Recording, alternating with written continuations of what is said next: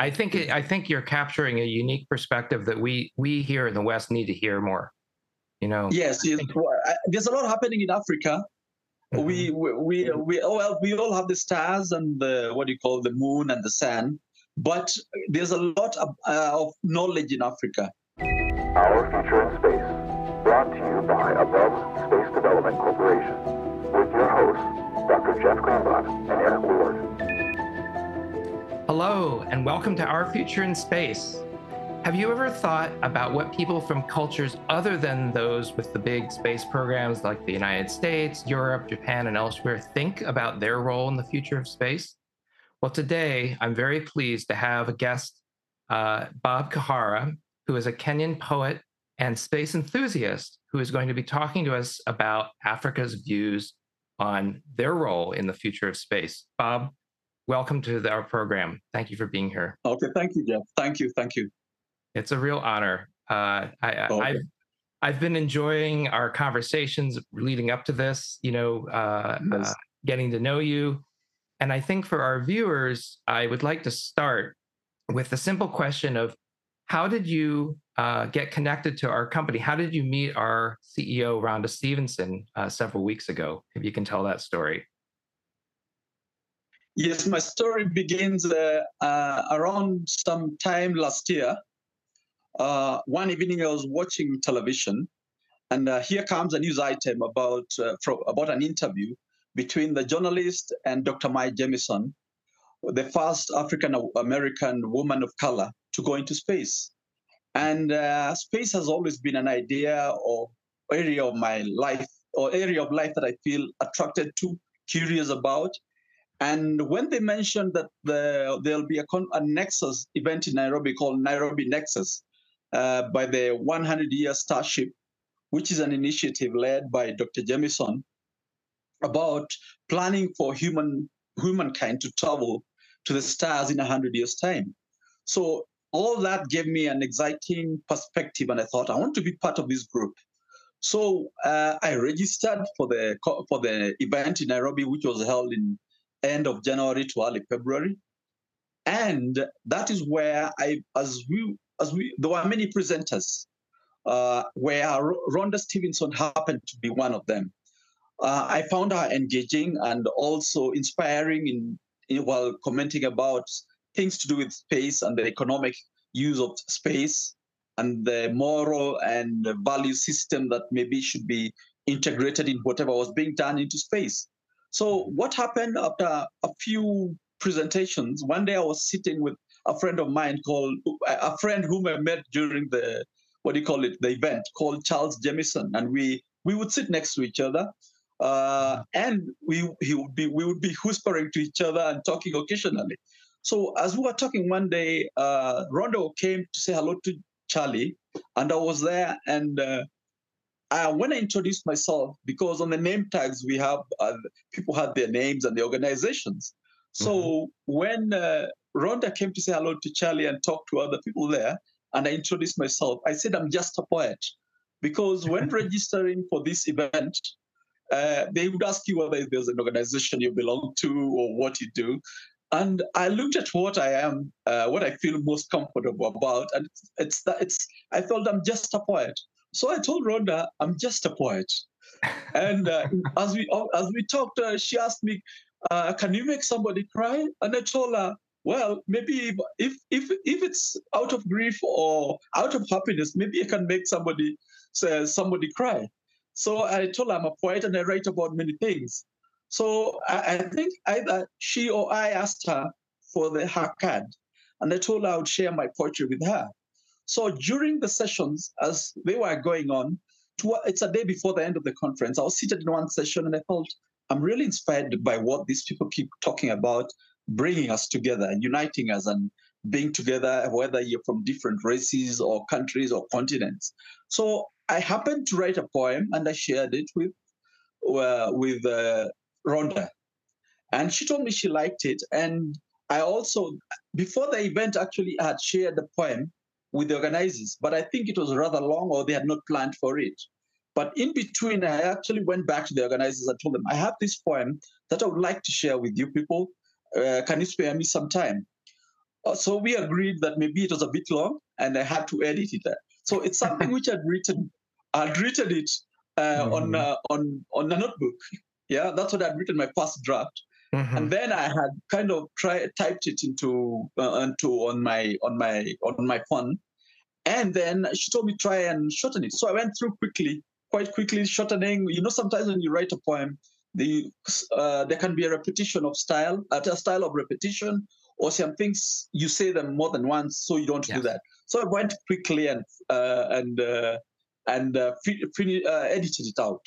So Mhm. after some time, I was given the opportunity. I think the day before, either the day we were leaving or the day before, and I presented my poem, and it was warmly received. And Rhonda told me she loved it. So for a poet, when somebody says they appreciate what you're doing, it's really something that goes to the heart. And she Yes. told me she would share the poem with somebody. I think it's maybe you. It didn't I think occur it to me was to be me. you. Yeah. Yes. Yes. So we engaged with communication with Rhonda, and out of that, it's been going to and fro. She introduced me to you. I realized, oh, Jeff is already very knowledgeable about these things. So maybe he's the one who is handling the. I also told Rhonda somewhere along the line that I had gone to the Obito Assembly website, Mhm. and I think she had mentioned about this, what do you call it, the space. Our future in space. And Yes, our future yes. space. That's what I wanted. Yes. Mhm. So she told me there are these podcasts. So I started going through the website of Obito Assembly, and I found it quite interesting. Even now, I still go down the line and look at what people are saying, and I thought, oh well. Rhonda encouraged me that maybe I should get in touch with somebody, most likely Jeff, and I would be able to talk to him. And so this is a culmination of a to and fro with Rhonda, who has been very helpful and supportive, and also with you giving me what the issues are. So that's how I ended up being now on Obito Assembly, and till recently, you're now above space development. So I've been Yes. keeping track of you people, and I found it's an interesting concept: buildings, habitats in space, and exploration, making it closer to us. So for me, this was what do we call it? I would say this was one contact that I really valued from the Mhm. conference, even amid other people whom I met there. Mhm. I'm so Yes. glad that you felt it was a strong connection. I know that Yeah. Rhonda So spoke very. no. Yes, Yeah. I didn't have second thoughts. Once I Mm. saw what Rhonda was doing and you people, I thought I want to be part of this initiative. Mm. Oh, that's great. Well, Yes. I'm so glad that you're here, Bob. And Oh, I thank you. and I definitely want you to read that poem or another poem on air in a little while, so that you can Okay. share with everybody a little bit of that flavor of Yes. how you saw things coming together at this conference, right? And so Yes.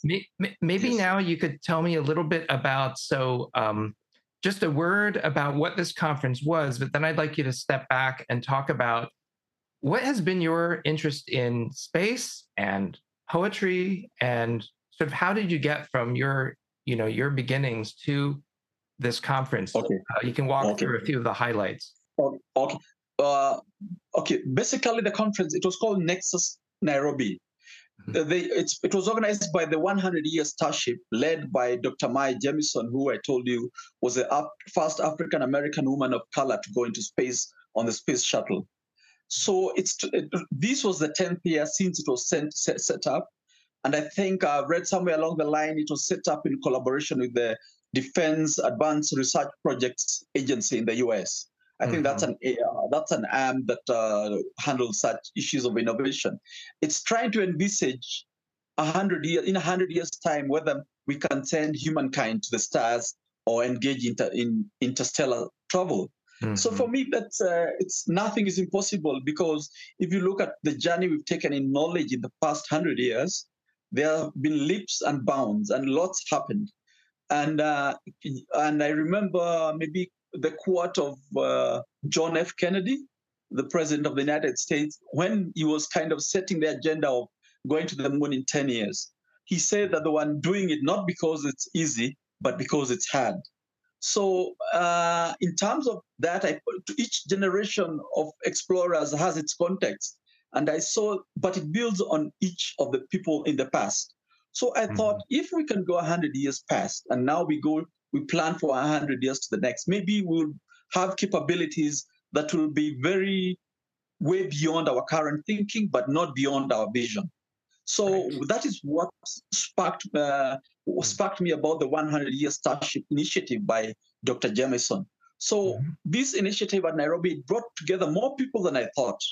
There were Africans and Kenyans, and there were also Americans and people, black and white races, some from Asia, some from Europe, some from America. So that is a context in which there were all kind of varied discussions. It was a very interesting. Maybe on the website they do still have their theme of when space, wisdom, and culture collide, or something like that. So it had a good theme, and the theme was of getting people together to get their act and look forward into 100 years' time. And I thought, even in this 100 years to come, if Africa needs to be there, not in 100 years' time, but we need to be there at this time. So that was the general context. There are different speakers, some physically present, some virtually present. Wow, I really like what you said. So thank you for that context. And it's such an inspiration. Dr. Jemison's, organization is really inspiring. And I think one of the furthest looking, out there thinking about taking it to the stars, because it's certainly not what we're doing today. We're just trying to get people off the planet, and a little further than the moon, I think, is the nearer term. It's a broad agenda. Go ahead. Yes, and I still think we are still in the kind of how would I call it? We are still in the initial stages of space exploration, notwithstanding the major strides we've made since the first satellite went to space in the 60s or just before then. So I think what lies ahead, I think there's something about freedom, choice, opportunity, and potential that space brings to us. We may not connect it directly, but it's there in our everyday lives. From the tools that we use for communication, from things like transport, data in terms of monitoring of weather. There's so many things, and even mobile telephony. Every day that somebody wakes up in Africa or the whole world, I think there's an element of space or knowledge that is derived from space or kind of infrastructure or architecture that they are thriving off. So I think, but what if we can be, if as we say that we're going to 7 billion people on Earth, and if Earth, or just a single Earth on it, we can have opportunity. I imagine that if we can manage to galvanize the opportunities in space, the freedom, the choice, and all other things that can change our lives, if we can make them part of us, then we'll be a better people, a more knowledgeable people, and hopefully a more peaceful people. I certainly share that vision. And I really love that, that you're thinking from this perspective of how everybody can play a role, how it touches our lives. And I think, so let me ask you a follow-up question, which is, so it takes a lot of money to go to space right now. That is starting to change. The cost of getting both people and equipment into orbit is starting to drop quite dramatically. We've seen CubeSats come down in price, so much so that now a high school can raise money to build an instrument that will fly, in orbit. Yes, that's true. And that's true. And we're seeing a tremendous reduction in launch costs that will eventually make it possible for humans to be able to go to space at a fraction of the cost that it costs now. My question, though, is it still takes a lot of money to have a research program, to build spacecraft components, to develop a knowledge base. Yes, that's true. That's true. Without, without saying that it's not possible, what does a country that doesn't have the resources of a wealthy country like the United States do in order to get into the space game, as it were? What you're seeing is really exciting that's happening in Africa and other places. Can you tell us a little bit about some developments? Yes. So I think what's happening, what we can say is that what Africa may lack in resources to build spacecraft or rockets to go into space, it's got a great potential of its people in terms of their intellect and knowledge. So whereas the others can develop, we can piggyback on what these big and more stronger economies are doing in space. But on our part, we need to enhance the knowledge base so that if we can't be part of it through the rockets, we can be part of it through sharing of knowledge. Some Africans today or people of African descent are playing a role in space initiatives in the US and elsewhere. And I believe even in Africa itself, what we can do is to ensure right from childhood, maybe to university, that we give opportunity for young people to get the knowledge that will shape their relationship to space in a better way. And if they have this knowledge, they can integrate themselves into the activities of others, hoping that also in due course, Africa's resources will be exploited in such a way that they'll be able to give more impact to their economies, that where the world will need Africa participation beyond the brains, we might be able to do so, if not in a few years, but within those 100 years that we are looking forward to in terms of space. So I would say that I don't know how to give an example. Just yesterday or today in the news, there was news about the Kenya Space Agency. What it's doing is it's launching a satellite designed by Kenyan engineers in collaboration with other people. And guess what they're doing? It's going to be launched in Vandenberg base in California. And it will be carried by SpaceX. So they are calling it the first operational satellite by Kenya to go into space. It will be useful maybe for a period of 3 years from July, I think, when it will start being operational.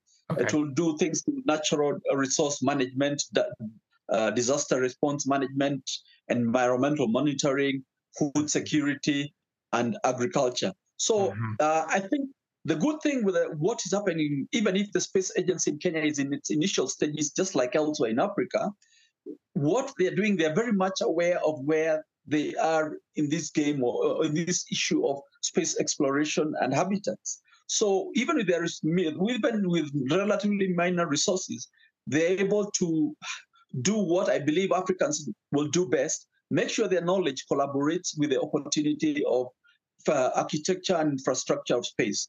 So I think that's a good initiative. And also, I would like to say about 13 or so African countries have space agencies.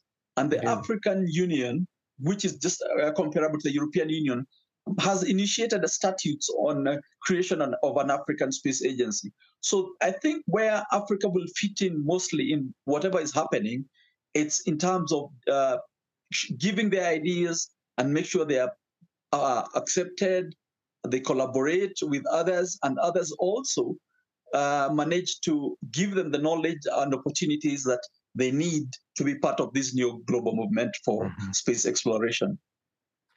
Yeah, I mean, what I'm hearing is they're doing it themselves. They're self-organizing. They're actually building satellites, and that's true. They're believing in themselves as something that can be done. They do. You know, do. You don't have to build your own Saturn V rockets in order to be a space agency in a space-faring country. Yes. So we have the knowledge base. Education is something that is taken very seriously in Africa. Give or take, the resources are not enough for the populations, but it's something that Africa knows. Africa values knowledge, and that knowledge, if tailored, could fit into the aspirations of the world in terms of giving an input into what Africa needs so that it can plant a good seed. Right. Yes. And it sounds like they're not waiting for a seat to be given at the table. So no. They're doing it. They're availing themselves of whatever. Yes, they're doing so. And I wanted you to also share with our listeners, you were telling me before we started recording that the attitude of a lot of young Africans is very positive and forward-looking right now. Can you tell us a little bit more about kind of what that feeling is these days? Yes. Well, they say that about 70% of Africa is young people below the age of 30. They are well aware. They're on digital media. They're on TikTok, they're on YouTube, they're on Instagram, they're on WhatsApp. So in that whole conundrum of things, they are part and parcel. Sometimes they're more impatient than the older people because they can see opportunities in their lifetime and they want to be part of this engagement. So for these young people, engaging, I believe in terms of collaboration and in sharing of information is something they feel that it should not only be at face value, but it should make a difference in their lives. And that is where we feel that if we can connect what opportunity space comes with to their aspirations, that will motivate them more. Already we talk about in countries about business process outsourcing for those who are in business and all that. And it's the same infrastructure that can be used to reach out to these people, engage them in initiatives. If it requires their participation, they can participate in their own way.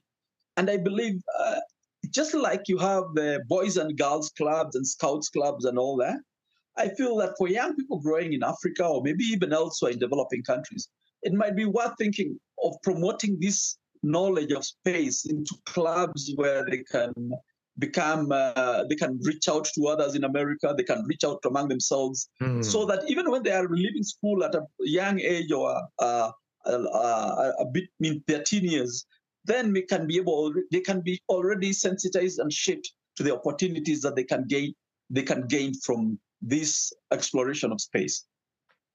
What it seems to me is the most important is to believe that it's possible to make a difference Yes. and participate, right? Yeah. And I completely understand, though, that I think being able to make connections between people in Africa with folks in other parts of the world who are doing these kinds of things that they're interested in and have that cross fertilization is really important.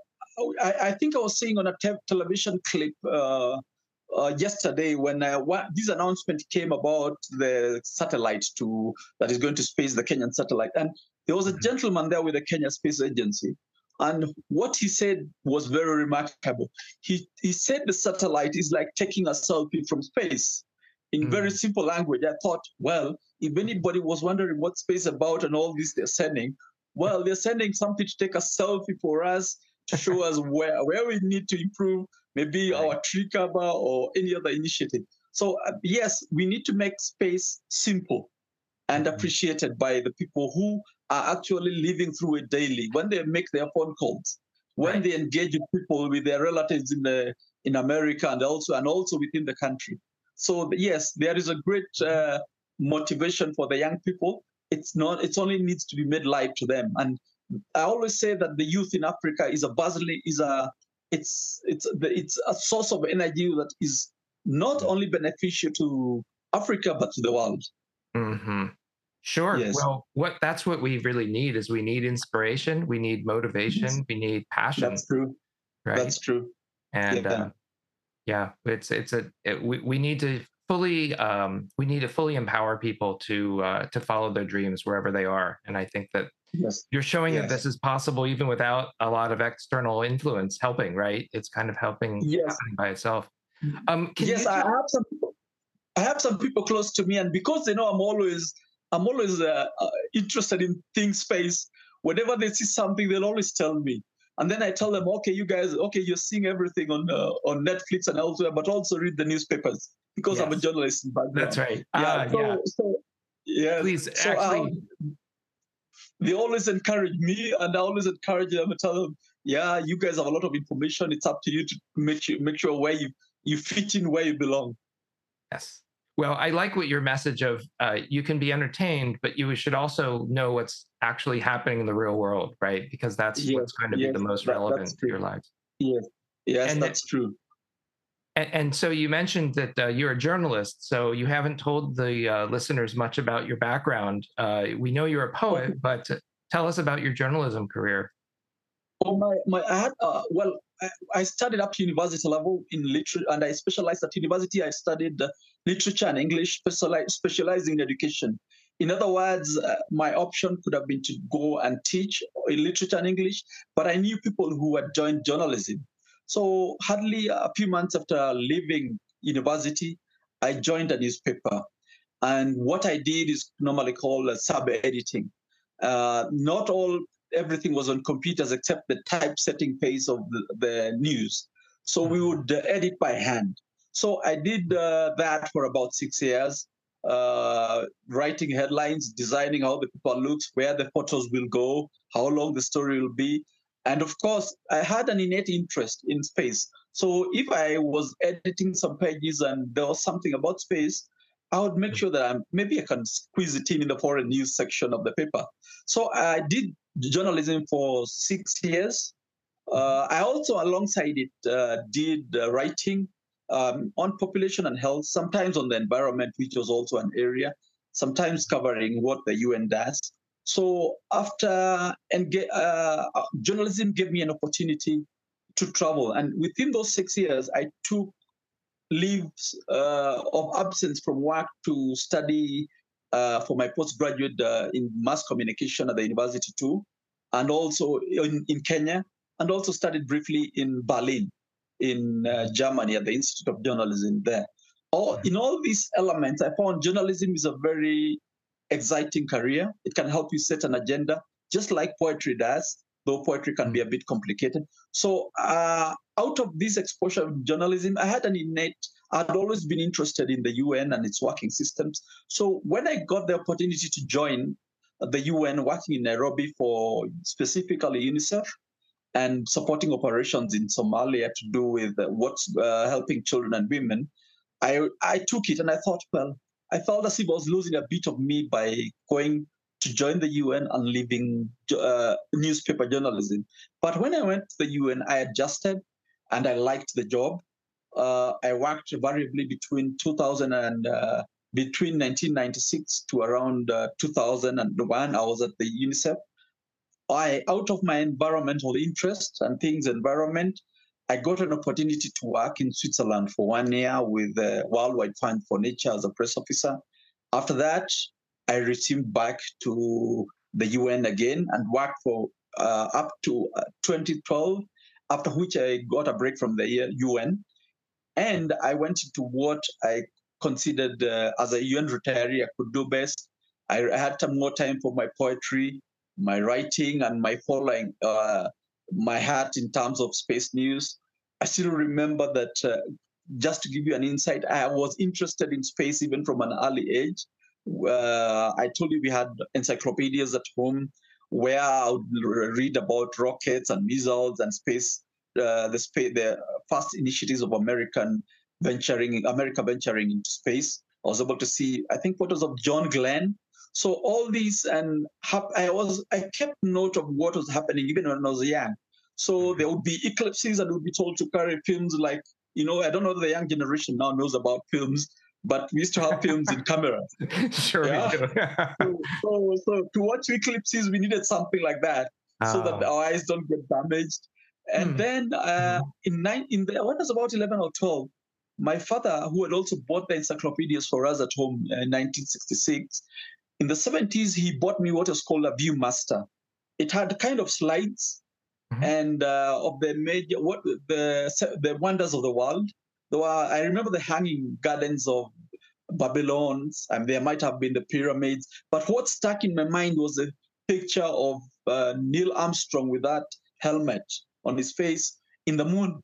So I really used to like looking at that. So while I was even studying, I had this innate desire. I would go to, there's a bookshop which was near where we had, my mom had a shop in the town where I grew up. And I would go there and I remember flipping through the chariots of the gods. And then there was something that I liked because I had a brother who was also very keen on UFOs. There was the High Neck UFO report. I still remember it in the 70s, seeing it at that bookshop, and I would be interested. So I had this desire, but as schooling took more of my hours, I was never able to exploit that desire into a good hobby. So when I joined journalism, I still had about it, and even at the UN. But the goodness of the internet is what kind of brought to fore all that I wanted. I could find frequency of information to do with UFOs or unidentified aerial phenomena, as they call it nowadays, and a lot of space telescopes and all that. One thing was that in the high school that I went, we had a telescope, and there was an astronomy club. It was near the house where we stayed, but I was not part of it, but I was always curious about the club, about the telescope. Many years later, I found maybe the telescope is no longer there, but I've even talked to somebody in the school, trying to link him up with somebody in Australia, also a former student of the same school, about the possibilities of getting a telescope for the school that I went to. I think the headmaster or principal guaranteed that the teachers would be up to it if we got a telescope.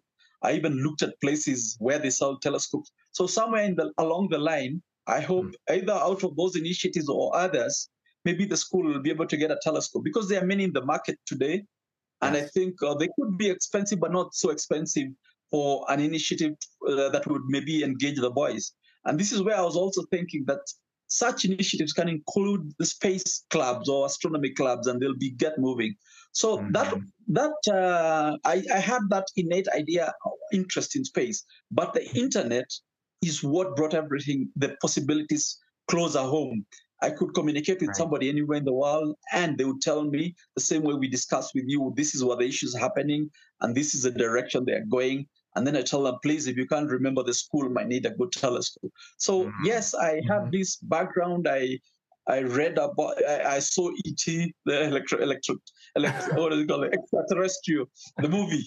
Sure. And even in school, we saw a movie called Return or Escape from the Planet of the Apes, where they kind of portrayed people. I don't know that it was in a light-hearted way about people coming from space. So it was always there. But once I took leave of full engagement with the UN, I had more time to follow my heart in terms of my poetry, my writing, my communicating, my environmental interest in tree planting and issues to do with space. And now what made me really appreciate is when it's like when space came calling to Africa through the conference that I've told you about. Right. Yes, so that is a bit of my, but I continue to, every time you meet somebody, it's a stepping stone. You see different horizons. So all the participants at that initiative, I thought they saw different horizons on possibilities for Africa and the world to come together and push a common agenda for space exploration. I love it. I love it. I just Yes. love the optimism of a conference like that where you're bringing people Yes, from all over the yes, there's a world. lot of yes. You And know. even some people came with their daughters, some came with their young people. And I thought that was good. That you're making, for young people, they're very inspired. Where if we could be inspired by space in an age we did have the interconnectedness today, for them it's like a fish in water. They'll move faster than us, they'll see Yeah. opportunities faster than us, and they'll see engagement faster than us. Maybe what we'll do, those who are older, is to kind of guide them and show them the opportunities where they need our help.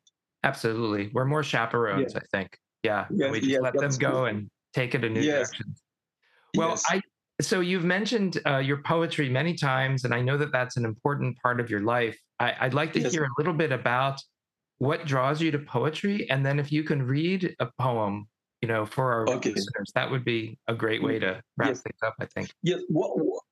What draws me to poetry is it works on the creative. Good poetry comes out of inspiration. Most of the time, if you get inspired by poetry, by something, you'll write it down. As a poet, you get inspiration daily from happenings, from what you notice, from what you think. So poetry is very engulfing. It helps people to discuss difficult issues, even people who would dislike each other or be antagonistic. Poets can come together with people of divergent views, which may be diametrically different from theirs, but they'll still get along. So poets can teach society about harmony. It can help connect the unconnected. It can help decipher the difficult. And also, as I say, is that simplify complicated issues. So Right. in terms of poetry and journalism, I see them as setting a good agenda for things like space, environmental awareness on climate change. So, if well crafted, the messages of poetry, even if depending on who is targeted, whether it's a broader audience or a smaller audience, it can help inspire people to see things at a broader level, what they might be missing out. As I said, when I was at that event, I thought these people were talking about the ability to come together and collaborate. So poetry and journalism, uh, you can ride on them to focus maybe where you want to go, and also sometimes download from those who have the knowledge. You can download information to benefit those who might not have the resources or knowledge or ability. Mm-hmm. Yes. Yes. I don't know whether I put it in context. Oh no, that's great. I mean, can I just share my personal view? Yes. What I love about poetry is I think you said to be able to simplify a complex idea because it has to be Yes. short it has to Yes. be vivid enough so that people really Yes. understand it, and it has Yes. to be relational, right? So Yes. the heavy use of metaphor and sort of feeling to That's under. true. Yes, poetry and journalism are a reflection of experience. They Mhm. draw from the community. They show the community things that they may laugh at, but they had not thought about them. So poetry can also make difficult situations easy to laugh at. It can make people who things which Yes. seem difficult simple. So, and also for visionaries in space exploration, we can Hmm. tell them they're going to the stars. We can tell them we want to meet intelligent life, and we can ask them what do they think those people look like. Will they be black or white or brown? Will tall like us or short like us? So poetry can also feature in space because we can give them a vision, then they'll go work the nitty gritty. Like people and scientists like you will go to the calculations. Well, and I always say where we go, we've reached before our explorers are the spacecraft. Because when Mm-hmm. we write about where we want to go, we'll tell you all these fancy things about we want to meet people who are different from us, want to meet alien life, we want to see how the world will settle. And then the people behind the scenes, who are the engineers and the technicians, will do the more difficult job. I think that we do the easier job of making light of things, but also Well, we do the good job of encouraging them. We encourage people not to give up. We encourage them to continue as they would like to be.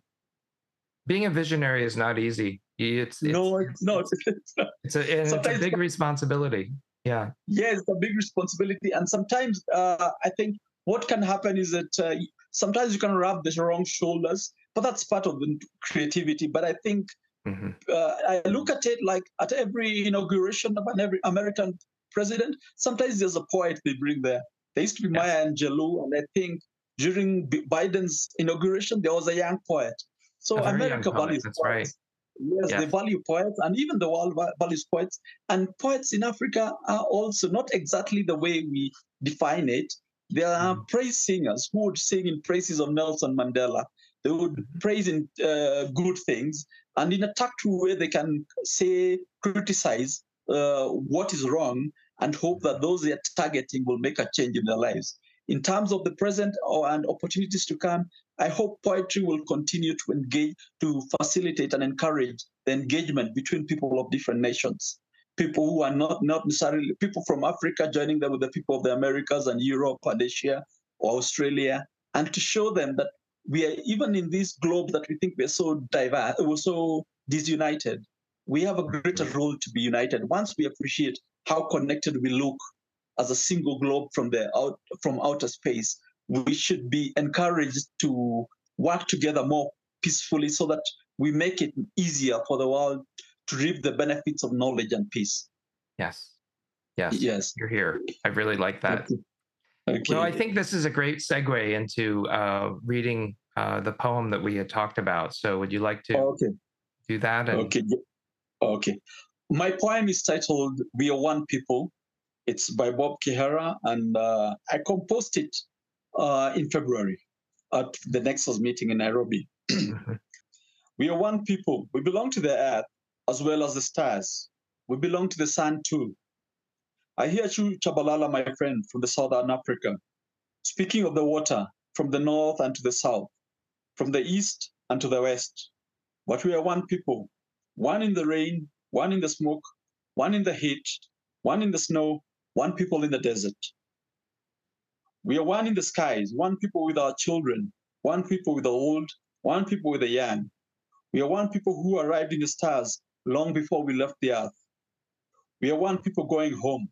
We will leave our earth together as one, whether white or black or as yellow as the evening sun in the savannah.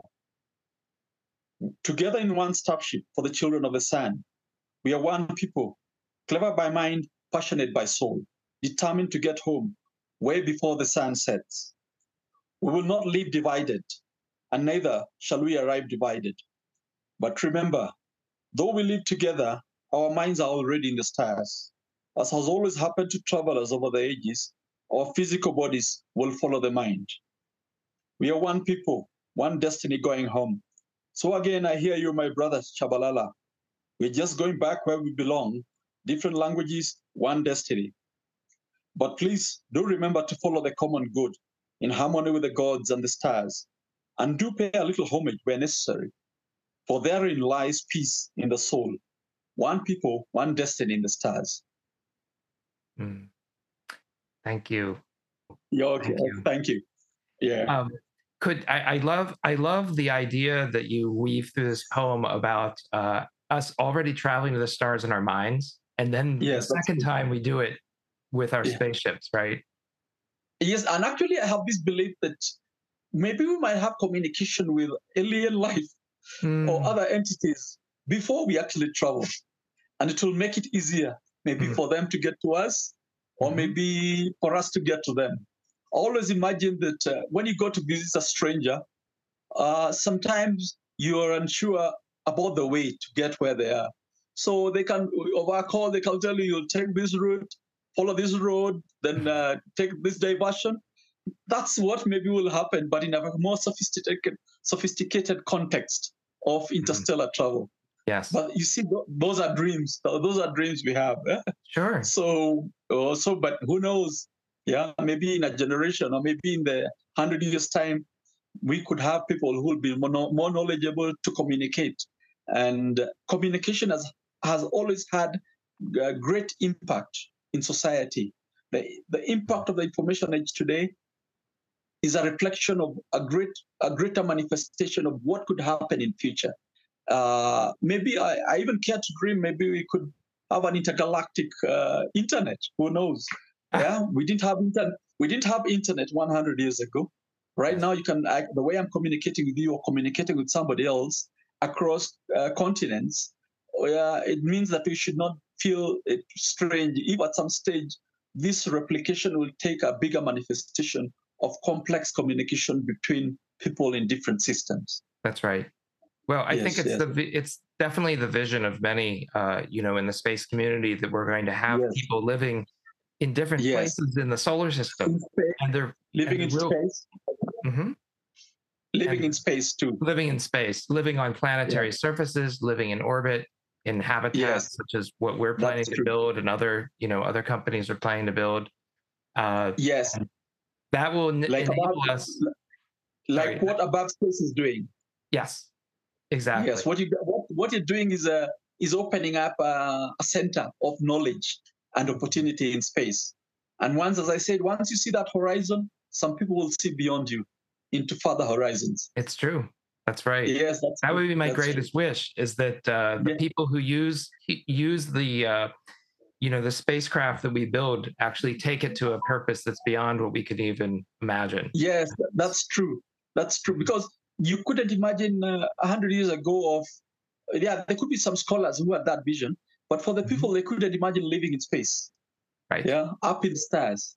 So Mhm. what may seem challenging today may not be challenging tomorrow, and that's where we need to prepare as Africa to be to be ready for tomorrow today, as I said. Yes. Absolutely. Yes, yes, I really hope that we can help to work together to make that a reality, because yes, we want yes, the opportunities that we're providing this world with to be open to yes, everybody, you yes. know, That's true. and Yeah, and and I think that we should see Africa's diversity in terms of languages and all that as an asset, and its youth as an asset too, not only for Africa Mhm. but for the world. Yeah, and whatever good is done by other continents or even the Americas to Africa, in the same way, whatever good that comes from a strong Africa will benefit the world.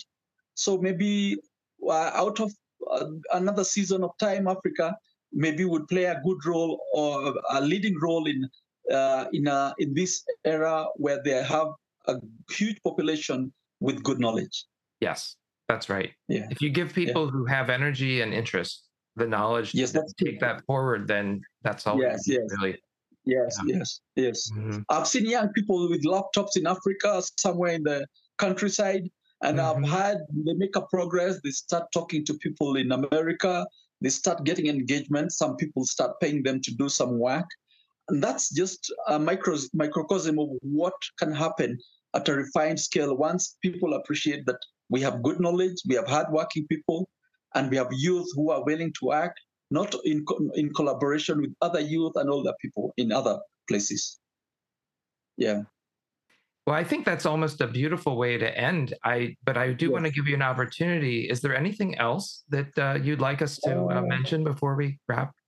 No, I think we mentioned, and I jumped the gun somehow. It's my. I was telling you about my dreams of space in terms of maybe engaging, hoping that. I think it's you did. What I wanted to say is that if we are able to be a peaceful society in the world, spending more resources on peace rather than conflict, it will have dividends for everybody.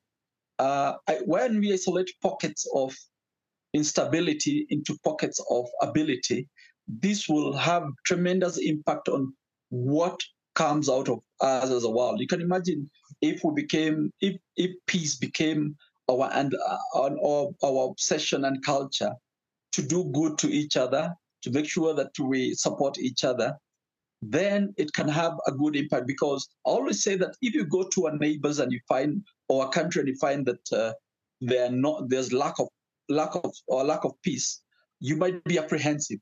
But once you find that there's peace, you engage and you grow peace to become an asset. So I always like to think willfully that even those who we will engage with, hopefully, they'll be more motivated to see an earth that is globally conducive to peace and harmony and interaction and collaboration. And us too, we will also be happy to be assured that whatever intelligence that is coming out from out there, these are people who have set us certain values that are common with us, that which we like. So that I believe maybe the issue of hoping for a better world in which we can all engage and work towards creating sustainable livelihoods where peace is the overriding concern. Yes. Oh, I share that very strongly as well. I know. Yeah. I think it begets more of it. You know, when you have peace and you have the ability of a population to really focus on building a future instead of that's true. That's without disruption of any kind. Yes, that's right. I mean, there will always be natural disruptions anyway. We have enough challenges just living on this planet together, right? That's true. And that's true. To not give ourselves more problems. Well, that's true. Yeah. So any last words then before we... No. I look forward to send my regards to Rhonda, and maybe a big thank you for the engagement, the linkage that she afforded me to have with Orbital Assembly, now Above Space. So I hope that this is a continuous engagement. I'll still write poems. Once in a while, I'll share with them, not necessarily for publication, but for inspiration, if I get inspired. So I look forward to... when I was talking about this, encouraging young kids and space clubs and entities, I look forward to one day hearing that young people in Nairobi have engaged with young people who may have maybe alerted or been informed by space, by what's Above Space, to engage in collaboration. So I hope that our dreams will come true. That's, I think, my final parting shot. I pray our dreams come true for Africa and for the world. I love that. I pray with you. Okay, let's make it happen. Yeah, and a bit of prayer helps. A bit of prayer to God. We are religious people. Okay. All right. Thank you very much. Well, thank you so much, Bob. Thank you, Jen. Thank you, Jen. Okay. Well, thank you. Yeah. And thank you, everyone, for listening. This is always a pleasure to host these programs. If you would like to give us suggestions or feedback, maybe other people that you would like us to interview, you can always reach out to us at Our Future in Space, now at abovespace.com, or find us on Twitter at Our Future Space or Facebook at Our Future in Space.